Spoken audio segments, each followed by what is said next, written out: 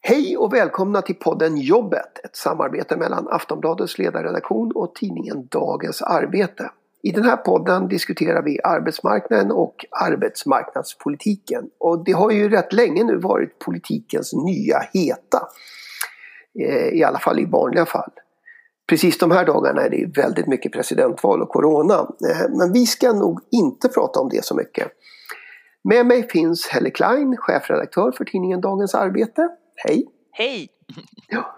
Själv heter jag Ingvar Persson och arbetar på Aftonbladets ledarredaktion. Vi ska väl säga också att vi sitter på varsitt håll här, men det brukar kunna fungera. Det är ju sådana tider tyvärr fortfarande. Det är det. Det är lika bra vi sätter igång på en gång, för vi har massor att prata om. Avtalsrörelsen håller ju på som bäst och nästa vecka har fackförbundet Handels varslat om strejk. Men jag tänkte vi skulle ta det från början. I helgen slöt fack och arbetsgivare inom industrin ett avtal. Hur såg det ut? Ja, det där var ju oerhört spännande. Dels hade det ju, som det så vackert heter, prolongerats från i våras. Det skulle ju varit där i helgen runt 1 april, sista mars som vi skulle ha fått ett nytt avtal där. Men coronan satte ju stopp för det. Och på ett sätt kan man nog säga att det var lite tur i en mening. Därför att då i våras var det otroligt svarta siffror. Eller rättare sagt, det var dramatiskt med ekonomins fall. Och industrin trodde ju det skulle vara jättesvåra tider. Det har ju faktiskt visat sig att just industrin har hämtat upp sig ganska väl. Detta har ju då parterna stridit om hur pass väl det där är och hur man skulle kunna ändå komma till en rimlig lönenivå här. Men det blev ju ett långt avtal. Det blev ju på 29 månader. Och då på det avtalet så har man fått 5,4% i löneökningar. Och utöver det finns ju också en låglönesatsning. Den kan vi prata mer om sen, för där är det fortfarande lite tolkningsstrider tror jag. Men jag tror att det är så roligt när du har ju också varit på de här presskonferenserna på Storgatan där först facken presenterar vad man har kommit fram till och sen arbetsgivarsidan. Och då tillhör ju det lite dramaturgin, men i år var ju facken extra glada måste jag säga. Att de kändes som att de var väldigt lättade över att få till det här avtalet. Medan arbetsgivarsidan var enormt gnälliga och tyckte att det här var inget bra avtal för det och sådär. Men jag tror nog faktiskt att facken inom industrin ska känna sig nöjda. De hade ju, dels var det ju det svåraste man kan tänka sig i denna tid med liksom pandemi och ett läge som är otroligt kaotiskt. Och att då få till ett långt avtal med ändå en rimligt hög nivå. Man kom ju inte riktigt till det man hade krävt, nämligen 3%. Men ändå tror jag man ska vara nöjd. Men det har ju diskuterats om det här är en nedväxling eller inte. Och om jag frågar dig då? Ja, det där är ju också en liten tolkningsfråga. Man kan ju säga att nu gäller ju avtalet från 1 november och då räknar ju liksom facken fram att då är det en uppväxling därför att då ligger det en årstakt på 2,23% säger de. Förra avtalet låg på en årstakt på 2,17%, så i den meningen kan man verkligen säga att det är en uppväxling. Men då räknar man ju inte de här 7 månaderna tillbaka till då i mars-april som det egentliga avtalet skulle ha gällt från. Och och nu fick man ju heller ingen kompensation, man fick ingen retroaktivitet. Skulle man räkna in de månaderna, då är det ju en årslönetakt på 1,8%. Och det är väl, det är mer normalt kan man säga, men det är ju inte den jättesegern som man då ville få det till. Men här kan man ju diskutera. Min medarbetare Harald Gatu på Dagens Arbete, han har ju liksom beskrivit det i sin analys att här har ju facken valt att ha ett framtungt avtal. Att det är viktigt att få upp lönenivåerna inför nästa gång man har en löneförhandling. Så att då har man prioriterat det framför retroaktiviteten. Men där fanns det ju andra fackförbund som verkligen ville driva retroaktiviteten, som Pappers och Kommunal till exempel. Nej, och samtidigt kan man väl säga att det handlar ju om ganska mycket pengar. Jag gjorde något försök att räkna, men de här 7 månaderna eller bara det halvår som man liksom kan börja med, så handlar det väl ändå med normala löneökningar om kanske 17, 18, 19, 20 miljarder kronor som svenska löntagare har avstått. Och där kan man ju säga att, jag menar, på ett sätt kan man ju säga att svenska löntagarna har bidragit enormt mycket i coronakrisen. Det här är ju grupper, de som förhandlar nu på LO-sidan är ju sådana grupper som har varit tvungna att gå till jobbet. De kan inte distansarbeta. Även inom industrin är det ju faktiskt en smittofara att jobba i coronatider, och man har jobbat järnet för att få också igång produktionen, som också har hjälpt vården, för det har ju varit direkt sådana saker som vården har behövt. Så att nej, men det där kan man kan verkligen diskutera. Sen kan jag kan förstå att man har tyckt det varit viktigt. Allt är ju en förhandling, det är tagande och givande, och då tror jag att man ändå har tyckt det varit viktigt att få upp nivåerna så att det ska vara framtungt, och nu blir det ju 3% från 1 november, och det är ju ändå faktiskt, alltså man kan väl säga att de har lyckats, om man ser till deras ursprungskrav, så har de väl lyckats hösta hem 75% ungefär, och det brukar anses vara bra vid förhandlingar. Och i slutändan så är det naturligtvis vad som händer med reallönerna just det, under hela den här perioden som blir avgörande egentligen. Är det någonting i innehållet som har överraskat dig? Nej, egentligen inte. Alltså det här är ju på ett sätt ett ganska rent avtal. Det handlar inte så mycket om arbetstider och sånt där den här gången. Det har man liksom hållit bort från det. Arbetsgivarna gick ju ut med att man ville kunna förlägga sommarsemestern i september eller oktober eller något sånt där. Det har de ju inte fått igenom på industrins sida. Det finns ju på andra avtalsområden. Utan det är ju ett ganska rent löneavtal. Det som ju är intressant är ju den här låglönesatsningen. För det är ju nu andra gången man gör den här modellen med att man ska kunna, för de som tjänar under 26 100, man har ju liksom satt ändå det som en modell, och det gynnar ju framförallt grupper utanför industrin, men även inom industrin finns ju låglönegrupper. Det är ju framförallt kvinnor inom tvätteribranschen till exempel som har låga löner, men även i andra branscher. Där strider ju just nu fack och arbetsgivare om hur man ska se på låglönesatsningen. Facken tycker att det är glasklart att den satsningen ska ligga utanför de här 5,4%. Medan arbetsgivarsidan säger nej, 5,4 är det som gäller allt. Och där är man ju inte överens. Och nu går ju Handels ut i strejk, eller varslar om strejk, och delvis hör det ju samman med att man inte är överens om just låglönesatsningen. Det är väl faktiskt en nyckelfråga just den, och vi kan väl ta den frågan, men tror du att det blir strejk då? Det är ju nästa fredag som Handels har varslat 5 000. Fredag den 13. Ja, exakt. Handels har varslat 5 000 av sina medlemmar, bland annat ett par stora lager och flera stora ICA-butiker, om total arbetsnedläggelse. Men innan det så ska ju medlare in. Och det är klart att det kommer hända mycket innan det kickar in en strejk. Strejkvapnet är ju det yttersta man kan ta till, och där märker man ju, det är ju en jättesvår tid naturligtvis att gå ut i strejk, för det här är ju branscher som redan är otroligt drabbade nu i coronapandemin, så att där har ju arbetsgivarsidan på ett sätt ett övertag, kan man säga.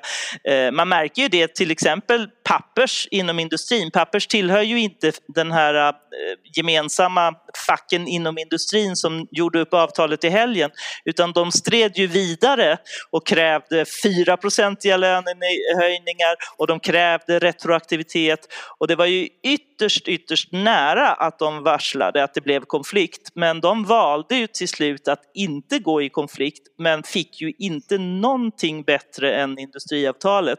Och det kanske visar, Pappers är ett ganska rikt och starkt förbund, de är små men de är rika, de har en rejäl rejäl strejkkassa och skulle ju kunna gå ut i strejk men valde att inte göra det, och det visar nog hur svårt det är idag att ta ett sådant beslut. Men vi får väl se. Vad tror du om Handels?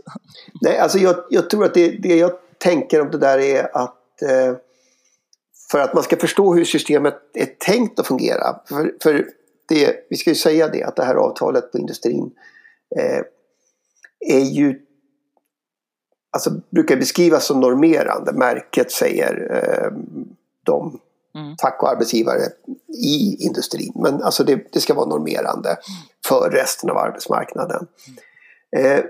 Och det där låter ju enkelt, men sen ska det ju då tolkas. Och den första konflikten, alltså, och det där har ju varit liksom olika åsikter varje gång. Men för att man ska se hur systemet är, så är just det här statliga medlingsinstitutet och medlarna väldigt viktiga. Så jag uppfattar nog Handels varsel, därför att så fort man varslar så ska medlingsinstitutet in och utse medlare. Jag uppfattar nog trots allt Handels varsel i första hand som en sorts fråga till medlingsinstitutet. Hur ser ni på det här? Alltså det var likadant i senaste avtalsrörelsen. Då var det snarare arbetsgivarna. Det fanns ju en likadan konstruktion då. Men då var det arbetsgivarna, framförallt arbetsgivarna i hotell och restaurang på Visita. Och det som kallas Almega då, som har en förfärlig massa olika servicesektorer i huvudsak. De strandade förhandlingar på löpande band, framförallt Almega. Sen fick de ett bud från medlarna som inkluderade de här låglönesatsningarna. Och så accepterar de det. Det var så att säga, det gjordes, nu kommer jag inte ihåg hur många, men det var väldigt många avtalsområden och det var väldigt lika. Så på ett sätt så skulle jag säga att det som är allra mest spännande nu, det är vad medlingsinstitutet, som ju har en ny generaldirektör också med Irene Wennemo, hur de kommer att göra, hur de kommer att se på det här låglönesatsningen. Och förlåt, men jag delar verkligen din syn och att det är tolkningen om låglönesatsningen, och där är det ju intressant. IF Metall har ju också direkt gått ut att de stödjer Handels i den här konflikten, och det här kommer ju prövas nu, för alla LO-förbunden är ju väldigt måna om den här låglönesatsningen, så att det är väldigt avgörande, och det ska bli mycket spännande vad Medlingsinstitutet säger. Och den var väl helt avgörande för att LO-samordningen liksom skulle kunna fortsätta, och lojaliteten med den här industrinormeringen. Verkligen, helt avgörande. Sen kan man ju säga att för industrins del så är det ju också en jämställdhetssatsning i en mening, därför att tyvärr är det ju som det ser ut, och det måste man komma till rätta med bättre. Här tycker jag ju att avtalet fortfarande var lite luddigt. Man tillsätter ju gärna arbetsgrupper och sånt när det gäller jämställdhetsfrågorna. De blir ju inte hetare än så, men man jobbar ju ändå, försöker ändå få bättre av jämställdhet inom industrin. Men det är ju tydligt att låglönesatsningen, den hjälper upp just för kvinnorna inom industrin, och så att i den meningen är det jätteviktigt. Så att heja Handels, får man väl säga. Det får man väl säga. Absolut. Nej, men, du sa alla LO-förbund. Det var väl inte riktigt sant. Därför att det var ju 2 LO-förbund som faktiskt står utanför samordningen. Ja. Pappers har du nämnt. Det andra förbundet som står utanför är lite större då. Och har också slutit ett avtal, Kommunal.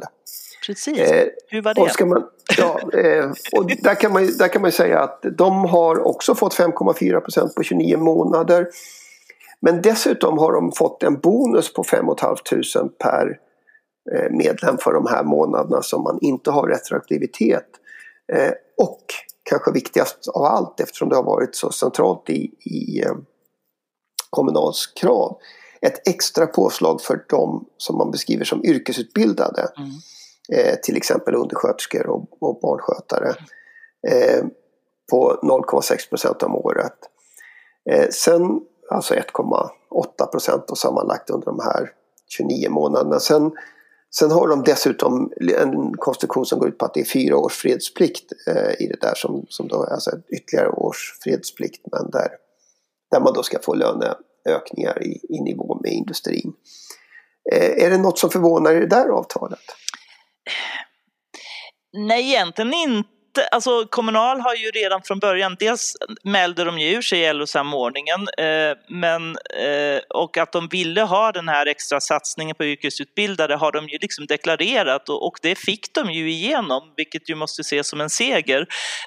Och jag tror faktiskt att man ändå det jag hör inifrån här med IF Metall och facken inom industrin, så tycker man ändå att de håller sig inom märket. Alltså det finns ändå en slags vad ska man säga, värnandet av de här 5,4% och industrins märke. Men det är klart att sen fick de ju, och det kan nog skapa avundsjuka en del, kanske inte minst bland Pappers medlemmar, nämligen retroaktiviteten som ju inte, Kommunal fick ju inte heller igenom en retroaktivitet, men de fick den där extra bonusen på 5 500 kronor nu inför jul, vilket ju säkert, många uppskattar säkert. Jag noterade att Medlingsinstitutet har kallat då arbetsgivarna i Sveriges kommuner och landsting, Sveriges kommuner och regioner ska man säga, och Kommunal till sig för att de ska förklara för de säger ju själva att de menar att det här håller sig inom märket. Ja. Och det blir ju intressant om det tolkas, men jag har inte hört någon annan tolkning heller från facken inom industrin, men det är allt där. Det är ungefär som teologi det här, det är mycket tolkning.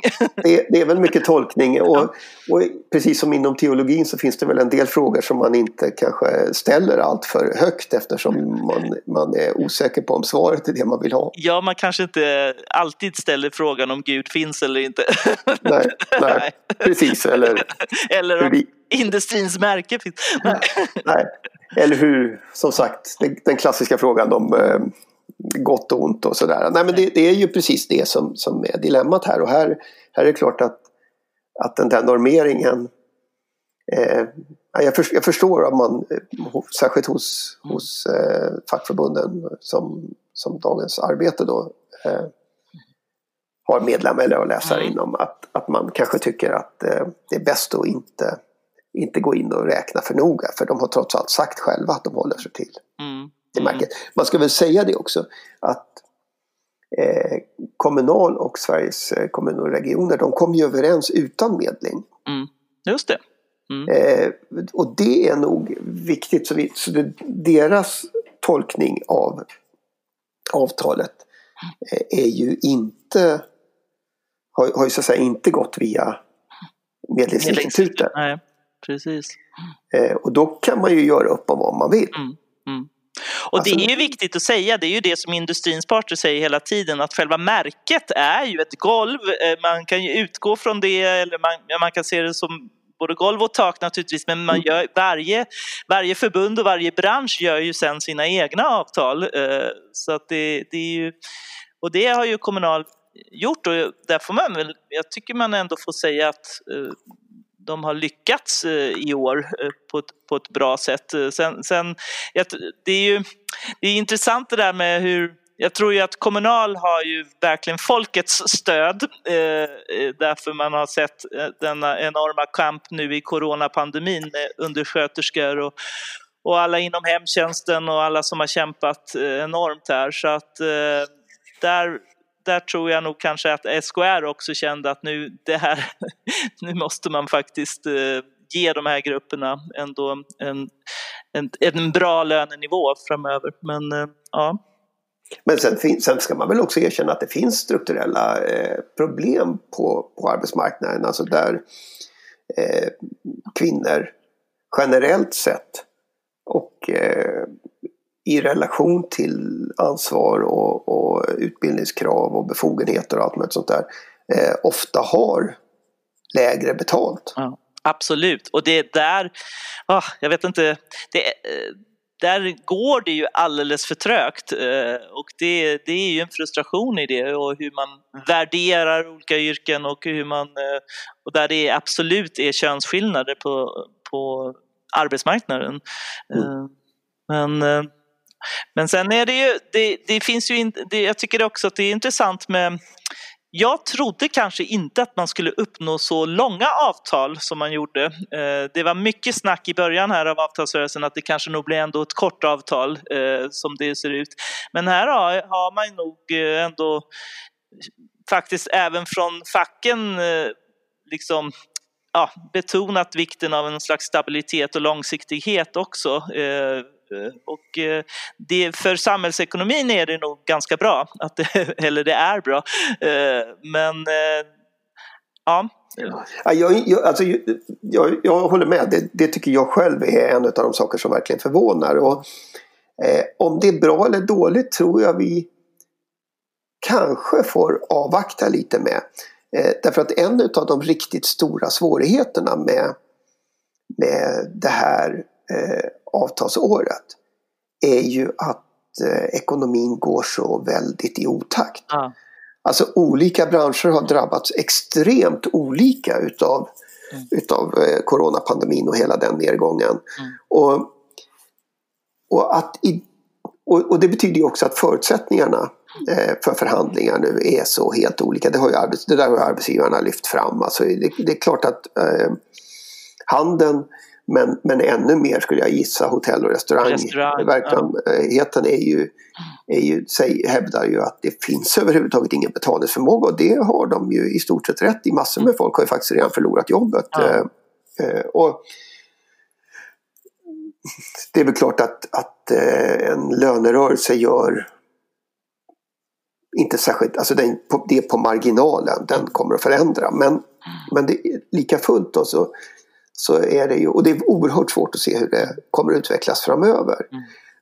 Så där kan jag tänka mig att man i efterhand kommer att tycka att industrin gjorde ett bra avtal för sin egen del. Stora industriföretag måste ha liksom framtidsperspektiv, och det är ju enorma investeringar i kompetens och maskiner och allting sånt där. Och då måste man veta, men att den där avtalslängden kommer att bli rätt besvärande för en del andra branscher. Ja, och även inom industrin finns det ju en frustration som jag tror Pappers gav uttryck för, därför att stora delar av deras industri har ju gått som tåget på senare år. Det har faktiskt varit otroligt bra. Sen finns det ju på tryckpapperssidan, vår bransch, så är det lite sämre, men det är ju väldigt mycket på massa och kartong och allt möjligt, förpackningar och annat som har gått enormt bra på senare år. Och där finns det ju en frustration att man inte riktigt kan hösta hem de vinsterna som den industrin har gjort. Och här är ju naturligtvis det får man ju också ge facken inom industrin, att de försöker ju hålla ihop märket, just att det ska kunna gälla för hela arbetsmarknaden, och då måste de ju också ta hänsyn till andra än bara sig själv. Så att i längden är det ju hänsyn till industrin som du säger väldigt mycket, men i nivåer och sånt så skulle man kanske fått upp det mer om man inte skulle ta hänsyn till hela arbetsmarknaden. Men... Och det där är ju viktigt, alltså det ofta beskrivs ju just den här lönenormeringen som en gräns för andra branscher som då tycker att de inte kan få gå över det där, och så har det väl också fungerat, men det är ju samtidigt en spärr mot arbetsgivare som kanske i praktiken skulle vara intresserade av att sänka eller betala ut mycket lägre löneökningar. Ja, det återstår att se. Vi, som sagt, nu har väl Medlingsinstitutet redan börjat jobba. Jag har inte sett om de har utsett några medlare, men det kommer väl vilken sekund som helst.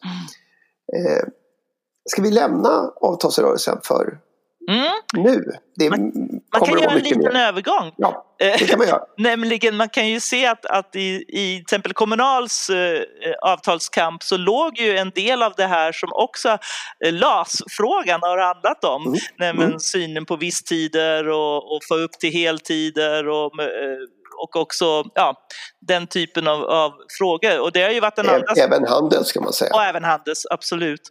Så att, och det har ju varit en enorm spännande resa den här hösten med hela LAS-frågan, som ju på intet sätt är över än.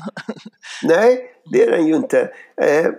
Alltså, jag måste erkänna, jag tänkte lite på tjuren Ferdinand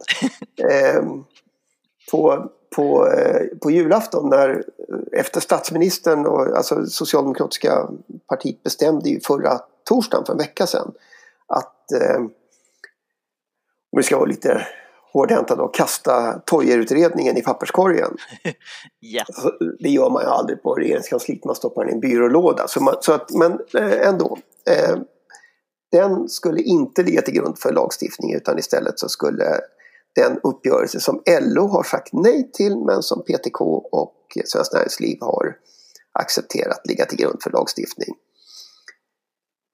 Och sen blev det ju ett herrans, och sen sa ju statsministern då i söndags att nu måste den där frågan utredas.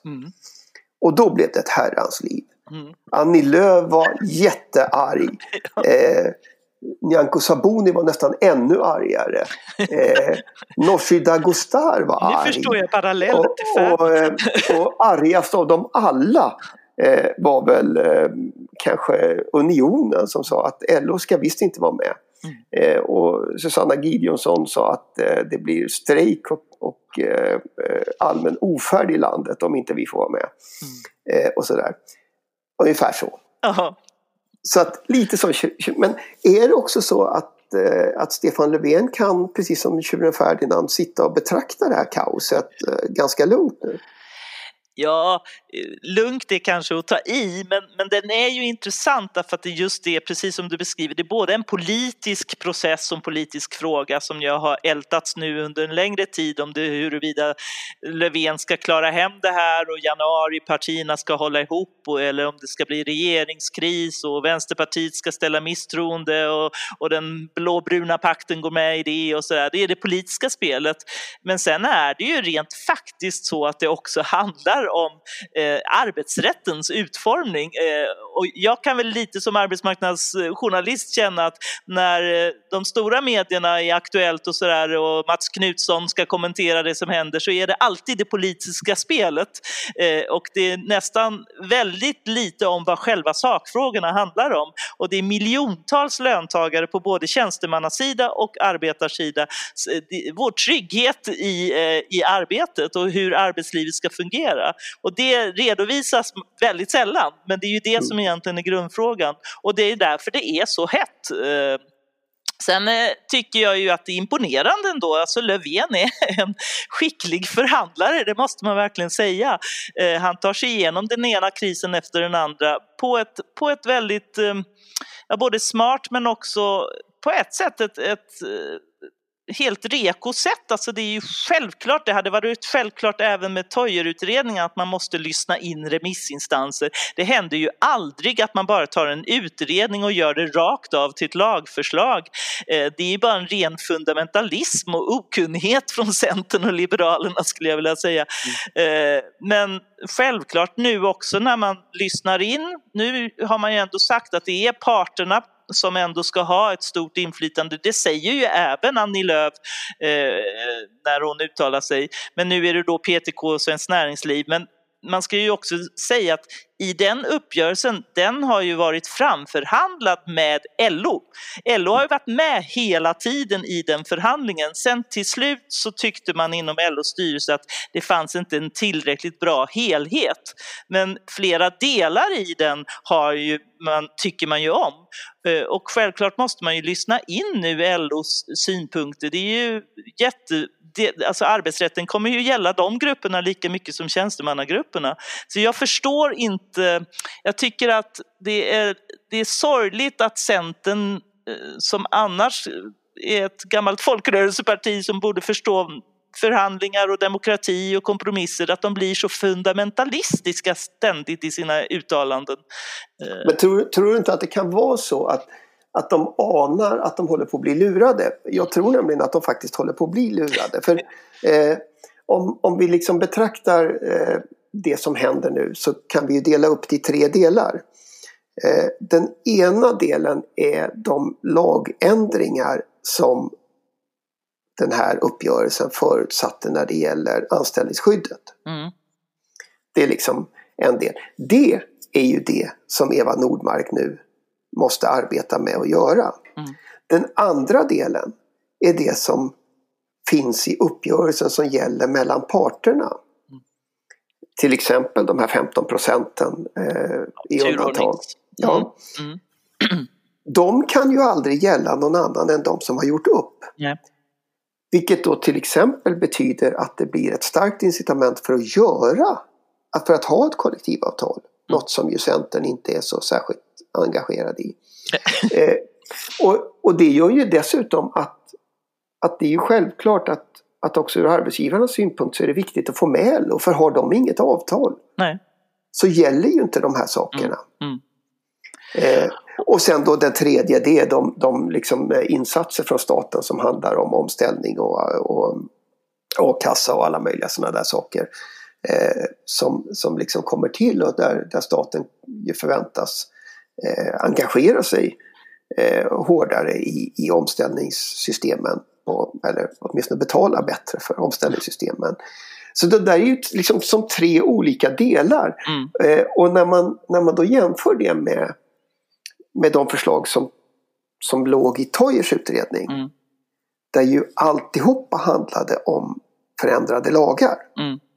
Rubb och stubb. Lagar som skulle gälla för varenda arbetsplats med eller utan kollektivavtal, för varenda löntagare med eller utan kollektivavtal. Alltihopa. Så det är klart att det här blir en mycket mer anpassad, förmodligen mycket bättre. Alltså det kommer fortfarande att finnas saker som är försämringar utav anställningsskyddet. Men inte alls på den nivå som Toijers utredning handlade om. Och här, man kan ju diskutera om det är att luras eller inte, men det kan ju också diskuteras om man förstår de här arbetsmarknadsfrågorna. Ibland blir jag lite, alltså Centern, jag tror, ibland blir man lite förundrad om hur de tror att hur det går till liksom, eller hur det fungerar på arbetsmarknaden. Det känns inte riktigt som de alltid förstår det, men jag tror det är lite intressant. För jag tror precis som du säger att man från arbetsgivarhåll, liksom från parternas sida, så är man ju minst lika mån om egentligen att få till att det ska vara parterna som ska bestämma och inte politiken. Medan Svenskt Näringsliv som organisation har både en del i sig som är otroligt politiserad och sen har de industriföretag och andra företag som förstår verkligheten om hur det går till, om jag ska hårdra det.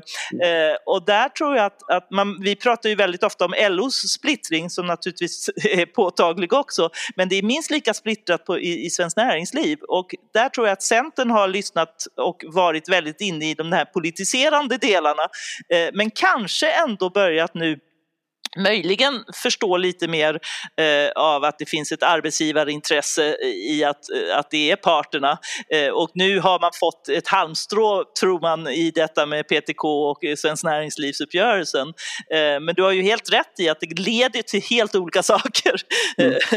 Och det är väl väldigt bra att man nu ändå gör så här och att regeringen driver vidare på det sättet, men det är en intressant... Det är spännande. Den har ju försvunnit lite grann nu eftersom det som sagt är corona och presidentval. Men det lär väl komma nästa vecka också. Ja, och det är intressant. Alltså, man kan ju också filosofera lite om hur för även här ser man ju den tudelade eller den splittrade arbetsmarknaden som ju på ett sätt försvårar också för LO, därför att man kan ju se grupper, alltså man kan ta delar inom industrin som IF Metall och annat, för dem är det otroligt viktigt med detta med omställningsfrågan och kompetensutvecklingen för att överhuvudtaget ha en trygghet. Det är anställningstryggheten för dem, medan det andra löser man rätt så väl i liksom med turordningar och så här. Medan på andra marknader och andra branscher så är det ju hyvlingar och visstider och den skakiga anställningstryggheten där som är betydligt viktigare. Så man har olika betoning. Långa entreprenörskedjor för att få in den branschen också. Exakt. Alltså byggbranschen och sådär. Ja. Och det gör ju delvis att man också kan se inom industrin hur arbetare och tjänstemän på ett sätt går ihop. Det gör man ju nu, man har ju gemensamma förhandlingar i facken inom industrin, men även i LAS-frågan har man nästan mer med varandra att göra där. Och det utmanar ju LO-samordningen i sådana frågor också. Så att jag tycker i och för sig att det har varit väldigt bra att man hittills ändå har bemödat sig om att försöka hålla ihop LO här som en viktig part. Men det är ju på sikt, undrar man, vad händer med LO framöver? Ja, men det kan man göra samtidigt som man kan säga att om vi tar sådana saker som turordningsreglerna så är det väl, kan det väl vara lite så att man saknar inte kon förrän båset är tomt. Alltså jag tror att inte minst liksom stora arbetsplatser inom industrin, så det är klart att det har varit ett enormt stöd i ryggen för de förhandlare som har suttit och diskuterat lokala avtalsturlistor. Att absolut. Veta hur alternativet ser ut. Och att det inte har varit fritt framför arbetsgivarna att göra lite som de vill. Nej, och det är ju helt avgörande, och där är man ju helt överens, och också egentligen det här, jag menar, med saklig grund, och alltså att det just inte ska kunna vara arbetsgivarens schackrande eller liksom hur man nu godtycke. Ja, godtycke, tack, det var det ordet jag letade efter. Så att det, men den är, ja, alltså det är ju ändå, tror jag tror att det är inom LO-förbunden, så tror jag att man ändå på vissa håll i alla fall har varit förvånade över att det är tjänstemännen som har gått vidare och har gjort uppgörelser för LO. Alltså det är någonting nytt här. Ja, men verkligen. Och det är ju också en fråga om hur arbetsmarknaden ser ut. Alltså just det att PTK med viss rätt kan hävda att de gott och väl representerar halva löntagarkollektivet. Och det är väl inte en självbild som liksom är alldeles lätt att ta till sig på Norra Bantorget. Nej. Alla gånger. Nej. Eller vi ska säga på LO-borgen.